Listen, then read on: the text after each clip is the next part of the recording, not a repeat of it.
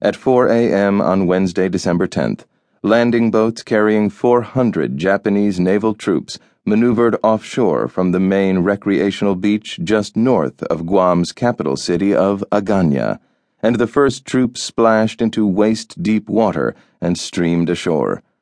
As the lead units pushed down the shore road toward the outskirts of Agana, a single machine gun manned by insular guards opened fire and brought the advance to a temporary halt.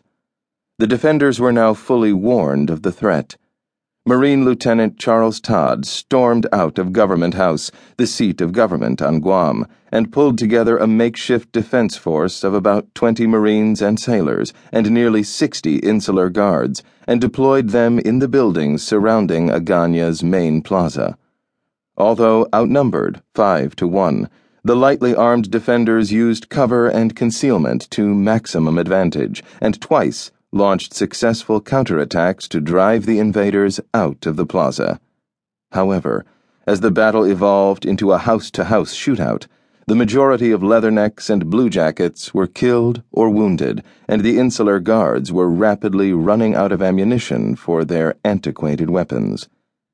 At this point, the fighting spilled onto the grounds of Government House, just as Captain McMillan was receiving reports of an even larger landing attempt to the south of Orote Peninsula and the Marine barracks. The situation was simply hopeless, McMillan related, and the governor envisioned the already one-sided battle degenerating into a massacre of civilians.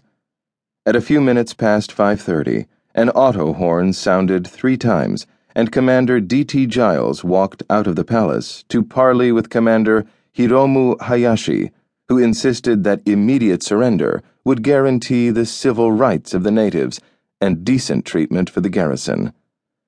At 5:45 a.m., exactly 48 hours after he received Admiral Thomas Hart's war warning, Captain McMillan signed the Articles of Surrender, and the Stars and Stripes were lowered from Government House, where they had flown for more than 42 years.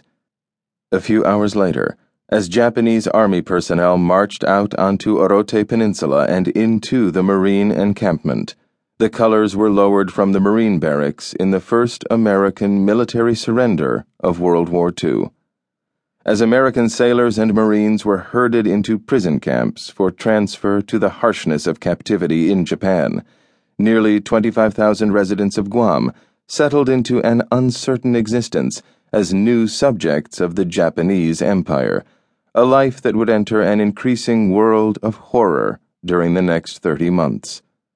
However, neither the surrendered garrison nor the native population of Guam ever doubted that the Americans would return, and just over a year later, events were set in motion by which not only Guam, but also the key Japanese-mandated islands of Saipan and Tinian would become the objectives in one of the largest amphibious invasions in history.